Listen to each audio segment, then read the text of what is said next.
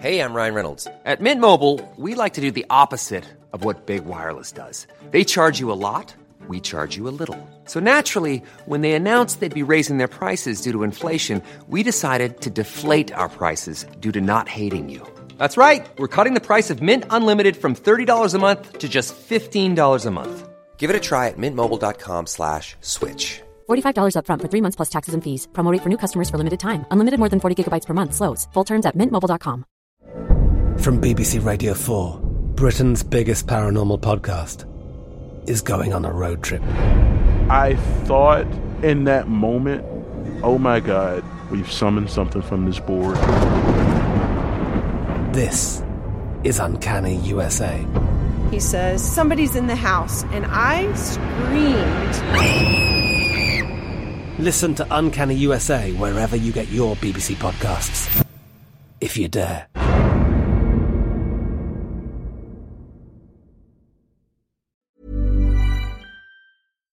Hi everyone, welcome to Dan Snow's History Hit. We got Richard Brookhiser back on the podcast. He's one of the best presidential historians working out there, best-selling author. He's written tons of books about presidential and US history. He's a great friend of the podcast. And this podcast was first broadcast with a couple of weeks to go until the US presidential election. Donald Trump is trailing badly in the polls, but will he pull out another underdog victory in election 2020? Let's wait and see. In the meantime, I want to talk to Richard about how he thinks Trump compares to other presidents. Are there any precedents for his remarkable, strange behaviour, communication skills and embrace of new technology, for example? Is Trump truly different, or does he sit within the tradition of other presidents like Jackson, for example? If you want to listen to Richard Brookhouse's last time on the podcast, you've got to go to historyhit.tv. It's like our Netflix for history, but we got video and audio up there. We got tons of documentaries, hundreds of hours of audio, featuring some of the world's best historians. We got new material going up all the time. It's still Trafalgar Week, the anniversary of the Battle of Trafalgar. So we're offering the crazy cheap offer of a month for free and 3 months, just £1, euro or dollar for each of those 3 months if you use the code Trafalgar.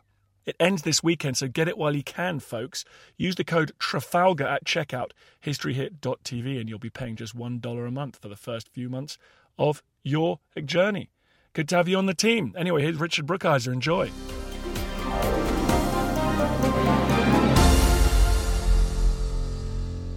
Richard, thanks so much for coming back on the podcast. I last had you on just as Donald J. Trump was about to become inaugurated as president. Compare him to other presidents. His critics always say he's one of the worst, but tell me about his style. Let's start with his communicating. Again, his critics can't stand it, but he does have an ability to talk to a core audience. Is that something you see from other presidents? Yes, and you have to remember that for 30 years before he got in the White House, he was essentially a public figure, an entertainer. Now, he said that he was a great developer and builder and so on, and his record at that was very mixed. But he had numerous appearances on TV shows, his own and other people's. He was always in the news whenever he wanted to be. And then as a septuagenarian man, he mastered Twitter. So he had these abilities to put himself out there and put himself in the public eye, definitely. What presidents from the past does he remind you of? Well, a little bit Andrew Jackson. That's the one that's often cited. Let's talk about the parallels there. I'd be fascinated to hear your opinion. Well, now, minus the military experience, because Trump, of course, had none. He claimed he had bone spurs, and this is why he didn't serve or had no possibility of serving in Vietnam. So that is simply not there. Also, Jackson did have some political experience before he became president. He'd held various offices in Congress and then as a territorial official. But the similarity is the ability to fashion an image of yourself and put it out there. I think Trump is a more active and successful communicator than Jackson was, but Jackson was certainly able, because of his war record and the efforts of friends of his, to have an image of him that everybody knew. His military nickname, Old Hickory, was something that the general public knew. They knew him as the hero of New Orleans. They knew him as an Anglophobe. And then they came to know him as a champion of the common man. Well, yes, Jackson had risen in the world. He was a wealthy man by the time he became president, but he was seen as the common man. Jackson was also a very domineering personality. He was extremely contentious. He'd killed a man in a duel, and he'd been himself injured in an armed brawl with some of his own officers on another occasion. He believed in conspiracy theories, as President Trump does. A madman shot at Andrew Jackson in his last year in the White House. Jackson was coming out of the Capitol where there had been a funeral for a member of Congress, and a man fired 2 pistols at him in succession, and they both misfired. And it turned out he was crazy. This man thought that he was the legitimate king of England and Andrew Jackson was keeping him from the throne. That was his grievance. He was simply mad. But Jackson told everyone that he'd been put up to it by a senator that Jackson was feuding with at the time. Visitors to the White House, Jackson would say, well, this is why this guy did it. There's a famous account by an Englishwoman who was traveling in the United States and wrote a book about her travels. Her name was Harriet Martineau, and she met Jackson. She'd been to the White House a number of times, and she was just flabbergasted by this conduct. She was there at the time that Jackson was saying this, and she said it was just astounding to hear the leader of a nation accusing one of his citizens for no reason at all of plotting to kill him. Trump toys with conspiracy theories. He touts QAnon. He says he doesn't understand it. He doesn't know anything about it, but he retweets it. He likes the fact that QAnon followers admire him. He said that Ted Cruz's father helped assassinate JFK. He said that maybe Justice Scalia was smothered. He says that Joe Scarborough, who's this TV host who's become very critical of him, may have killed one of his own interns. Why aren't the police investigating this? I mean, just these crazy, reckless, and irresponsible conspiracy theories. Jackson was also an anti-establishment candidate when he ran in 1828 because he was bullied off the ball in 1824 despite winning a plurality of the votes. And then he became this kind of hugely charismatic outsider, I guess. Right. The election of 1824 was a 4-way race, and no candidate won a majority in the Electoral College, so the decision had to be made by the House of Representatives. And there each state votes as a unit, and John Quincy Adams, who was one of the 4 candidates who had finished second in the tally of electoral votes. Jackson had finished first, Adams had finished second, and then the third place finisher was a man named William Crawford. And under the Constitution, the top 3 go to the House if there's no majority winner. And Adams won the vote in the House and he became president. And then Jackson claimed this was a corrupt bargain because the 4th place finisher who had been eliminated, this was Henry Clay, he was Speaker of the House. And lo and behold, his supporters in the House had voted for Adams, and then Clay becomes Secretary of State. Now, the fact is, Clay was a very good Secretary of State. Clay had diplomatic experience. He and Adams had met negotiating the treaty that ended the War of 1812. So they had first met on a diplomatic assignment. And Andrew Jackson, in the same position, would have done exactly the same thing. I mean, if he'd gotten to Clay first, he might have made a deal with Clay, but he didn't. So Adams won. But then he just bitched and moaned about this for 4 years. And people thought it's not just that he lost that race, it's that Adams was the son of a president himself. He was the son of the second president, John Adams. He had been in public service all his life as a diplomat, as a congressman, as Secretary of State. He was kind of the model of the insider. And so Jackson, even though he had held political office and he was certainly a military figure, he could present himself as the challenger from outside. Clay, from memory, he ran for office like 4 times. I mean, Henry Clay was like the perennial presidential wannabe. Well, he said, he'd rather be right than president. So, I thought he must have wanted to be right very hard. Yeah, for decades. And how about the way Jackson politicized the White House, the executive branch? Do you see any other similarities between Trump and Jackson there? Jackson was part of a process. I mean, the process was already underway. When the Constitution is first written and ratified, people are not expecting there to be a 2-party system. This was just something the framers had not anticipated. A lot of them are on record as disdaining parties. Jefferson famously said, if I could only go to heaven as a member of a party, I'd rather not go. You can find other quotations from Adams and Washington and everybody talking this line of talk. But lo and behold, a 2-party system appears almost immediately. It starts in George Washington's first term as president. So the expectations that people had of a kind of apolitical national system did not pan out very early on. And so we shouldn't blame Jackson for the sort of partisan stranglehold on executive branch jobs and things that he's sometimes been credited with. Okay, yes, we can blame him for that, but it's not like he was the very first person to be partisan and political. That's all I'm saying. This was a process that was already underway. One of the theorists of partisanship was James Madison. He was Thomas Jefferson's right hand, and he really grasped the shape of a partisan political environment ahead of the other founders and framers, and he wrote about this. He's one of the first people in the English language to use the phrase public opinion. It was a French phrase that people had begun using in the late 18th century, and Madison is one of the very first people in the English-speaking world to use that phrase. It's interesting. And he understood the importance of catering to public opinion and making it your ally in your political career. You know, it's a two-way street. There's the public, and then there are the people striving to lead the public. In other words, James Madison and his friends, they have this relationship, this dialogue back and forth. He saw that it was a 24/7 thing. It didn't just happen at election time that the people were able to render a judgment on their office holders or their would-be office holders.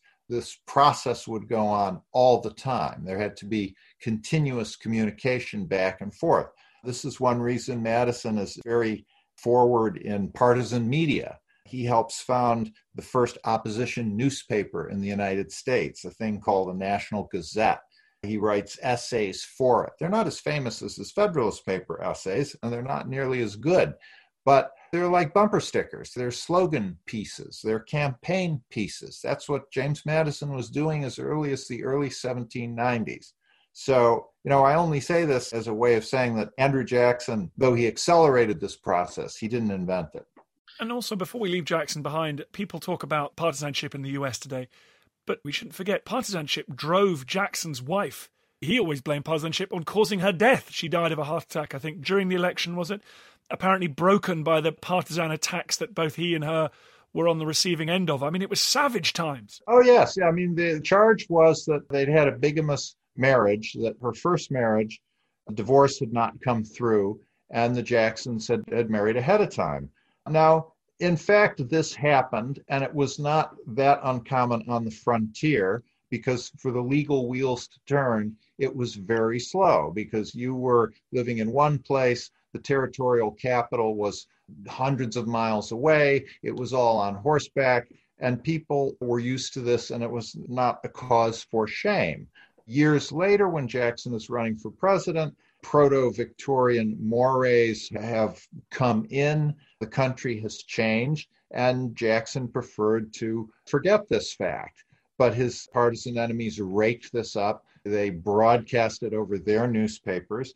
And Rachel Jackson did die after the election, before Jackson was inaugurated, and Jackson blamed this gutter campaign for her death, probably rightly. And it was even worse in the founding era. Politicians killed each other, right? I mean, they shot and killed each other in duels. When Dick Cheney shot that guy, it was an accident and he lived. But when Vice President Burr shot Alexander Hamilton, it was intentional and Hamilton died. I mean, this went on. Join us this month on Gone Medieval from History Hit. I'm Matt Lewis. And I'm Eleanor Yanaga. This April, dive into our special miniseries. With the help of leading experts, we're tracing the foundations of England by exploring the country's most powerful Anglo-Saxon kingdoms. We'll be looking at Northumbria, Mercia, and Wessex, as well as the rulers and their councils who helped shape a nation. Make sure to get every episode by listening and following Gone Medieval from History Hit, wherever you get your podcasts.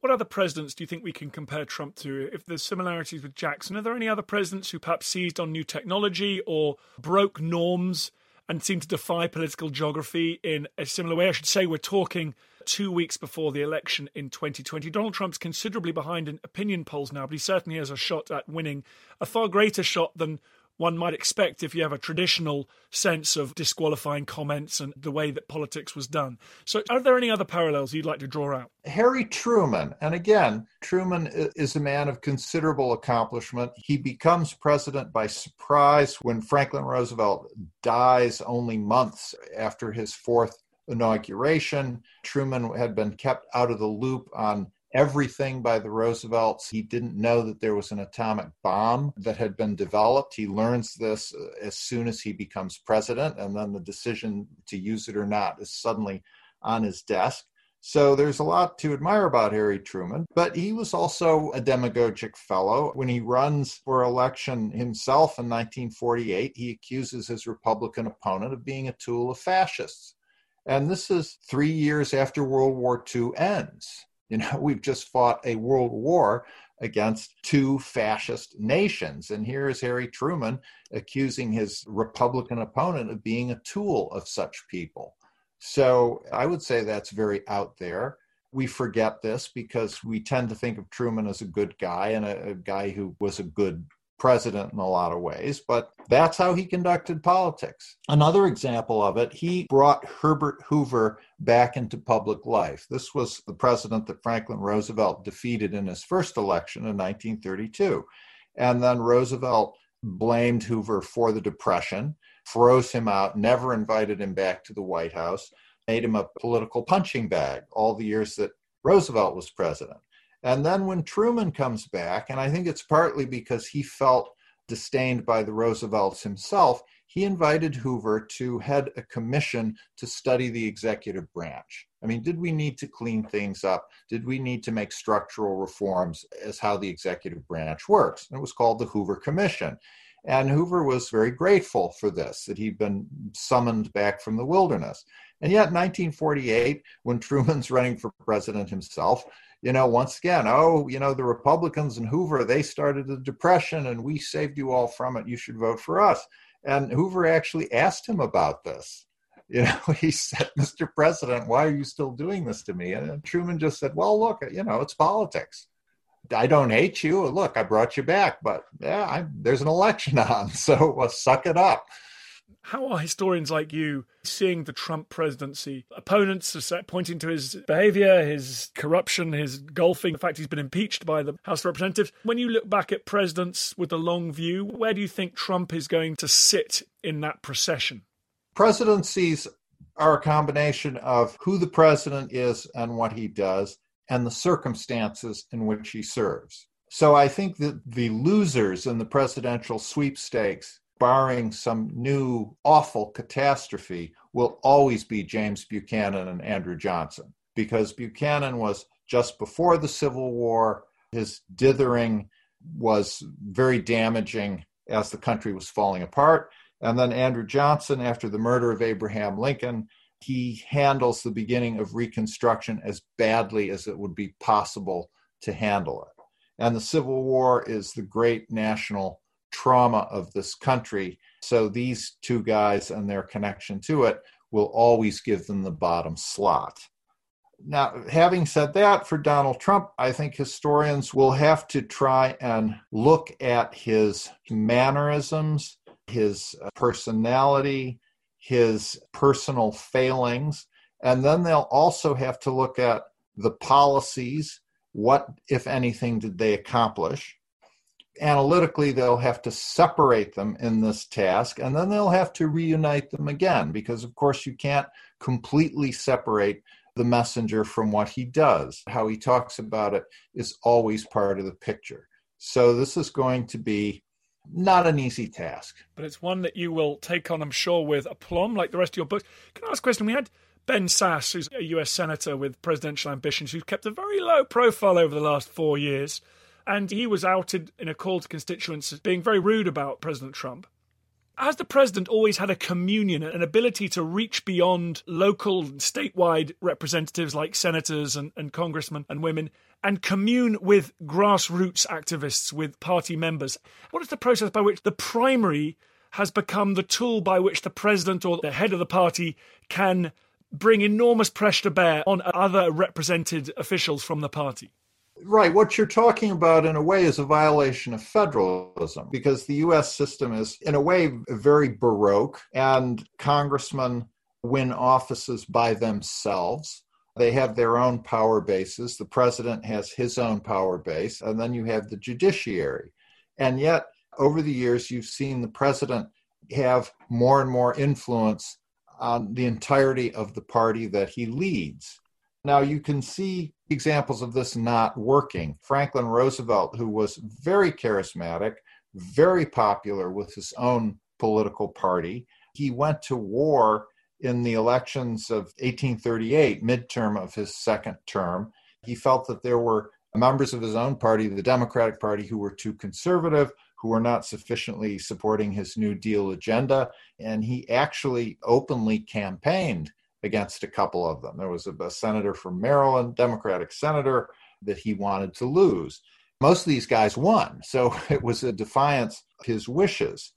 I think the process has gone on since then, since 1938. The president has more and more influence, and I think this is related to the change in media, the proliferation of media, that there are so many different kinds of media, and it truly is 24/7. And if a president can master that, his reach is greater and stronger. I think the office has acquired more powers. This is partly because presidents have grabbed them, and it's also because Congress has ceded them.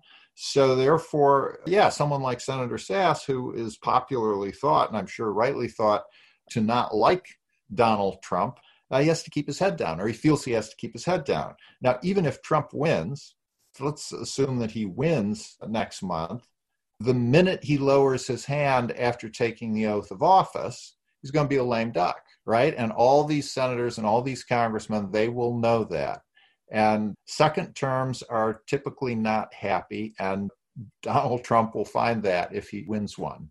That's a very interesting point. Winning your second term is seen as a huge presidential achievement and cements you as one of the fabled two-term presidents. But you're actually suggesting that that'll be the high point. The day of the inauguration or election night will be the high point. I mean, I guess you look at Obama's second term, there's certainly no legislative achievements to think of. Well, that's right. And, you may have them. Things happen in the world. Things happen that you have to deal with. You may deal with them well. But politically, your clout begins to drain away, I would say, from that moment. And certainly in the last 2 years after your last midterm election. Because people are looking ahead. I mean, Sasse is looking ahead, Cotton is looking ahead, Hawley is looking ahead. You think of all the Democrats who are looking ahead past the Biden administration, even though we haven't had it yet. It may not, in fact, happen, probably will, but may not. But people are already, they're already looking ahead. There's a famous, wonderful moment at the 1936 convention. H.L. Mencken, who was a great American journalist, and he was there with James T. Farrell, who was a young novelist, very popular in the 20th century. And Mencken was kind of showing Farrell around, and they were standing behind the podium at this Democratic National Convention. And Mencken says to Farrell at one point, he says, "Farrell, you see all those politicians?" Farrell says, "Yes." Mencken says, "Every one of them thinks he can be president of the United States." So they all do. They all do. And Donald Trump will find that out. And some others besides, like Nikki Haley. There's a whole bunch of people lining up. Just finally, I guess, on that point, it's customary to talk about the president of the US being the most powerful man in the world, most powerful person in the world, partly because of the nature of modern nuclear arsenals, I expect. But actually, what comes through talking to you and talking to experts on presidential powers, it's not a super powerful position, is it? There's so much frustration by the holders of that office. There's huge frustration. It ages everybody. You look at the youngish men who've held the job, and we've had a string of them recently. Jimmy Carter was kind of young when he got it. W was kind of young, and Obama himself, and they all got gray hairs. All these people who came in without gray hair, boy, they had it by the time they left. Even if they were only in for 4 years, as Carter was, it drains you. On the other hand, the president can command attention like no one else in the United States. If he's good at it, he has the opportunity to do that. The successful ones are very good at it. It's a wild roller coaster ride to be in that office. If you don't have a majority in Congress, there's not that much you can do. Well, then one thing people do in that situation is they focus on foreign policy, because there, the president does have a considerable role no matter who is running Congress. And that's a typical thing. It's also something that happens in second terms. As presidential power at home drains away, they look to the world, where they can still be the players that they were in their first 4 years. Tell me what the latest book's called. It's called Give Me Liberty, A History of America's Exceptional Idea. And I have 13 case studies, beginning in 1619, which is the Jamestown colony, and going up through 1987, which was Ronald Reagan's Tear Down This Wall speech in Berlin. And each of these episodes produces a document of some sort, either the minutes of a meeting or an argument in court, or a petition by American citizens, or a statement or a declaration of some kind. And I look at these 13 documents to assert that the characteristic of America's identity, even before we were a country, was a concern with liberty and efforts to define it and achieve it. So that's the thesis of the book. I found some episodes that everybody would expect, the Declaration of Independence, the Gettysburg Address, but also some things that very few people have heard of. The second one is the Flushing Remonstrance, and that was a petition to the Director General of New Netherland. This was when New York was owned by the Dutch before the British got it. And these 32 men in Flushing said, we cannot support you in your effort to crack down on Quakers, because we would do unto others as we would have men do unto us. This is the law of the Savior and the prophets. So it's an early statement for religious liberty, a very eloquent one. Well, Richard, thank you so much for talking to me. I'm sure you're a very busy man at the moment over this election, but as ever, Richard Brookhiser, thank you so much for coming on the podcast. Okay, thank you, Dan. It was great.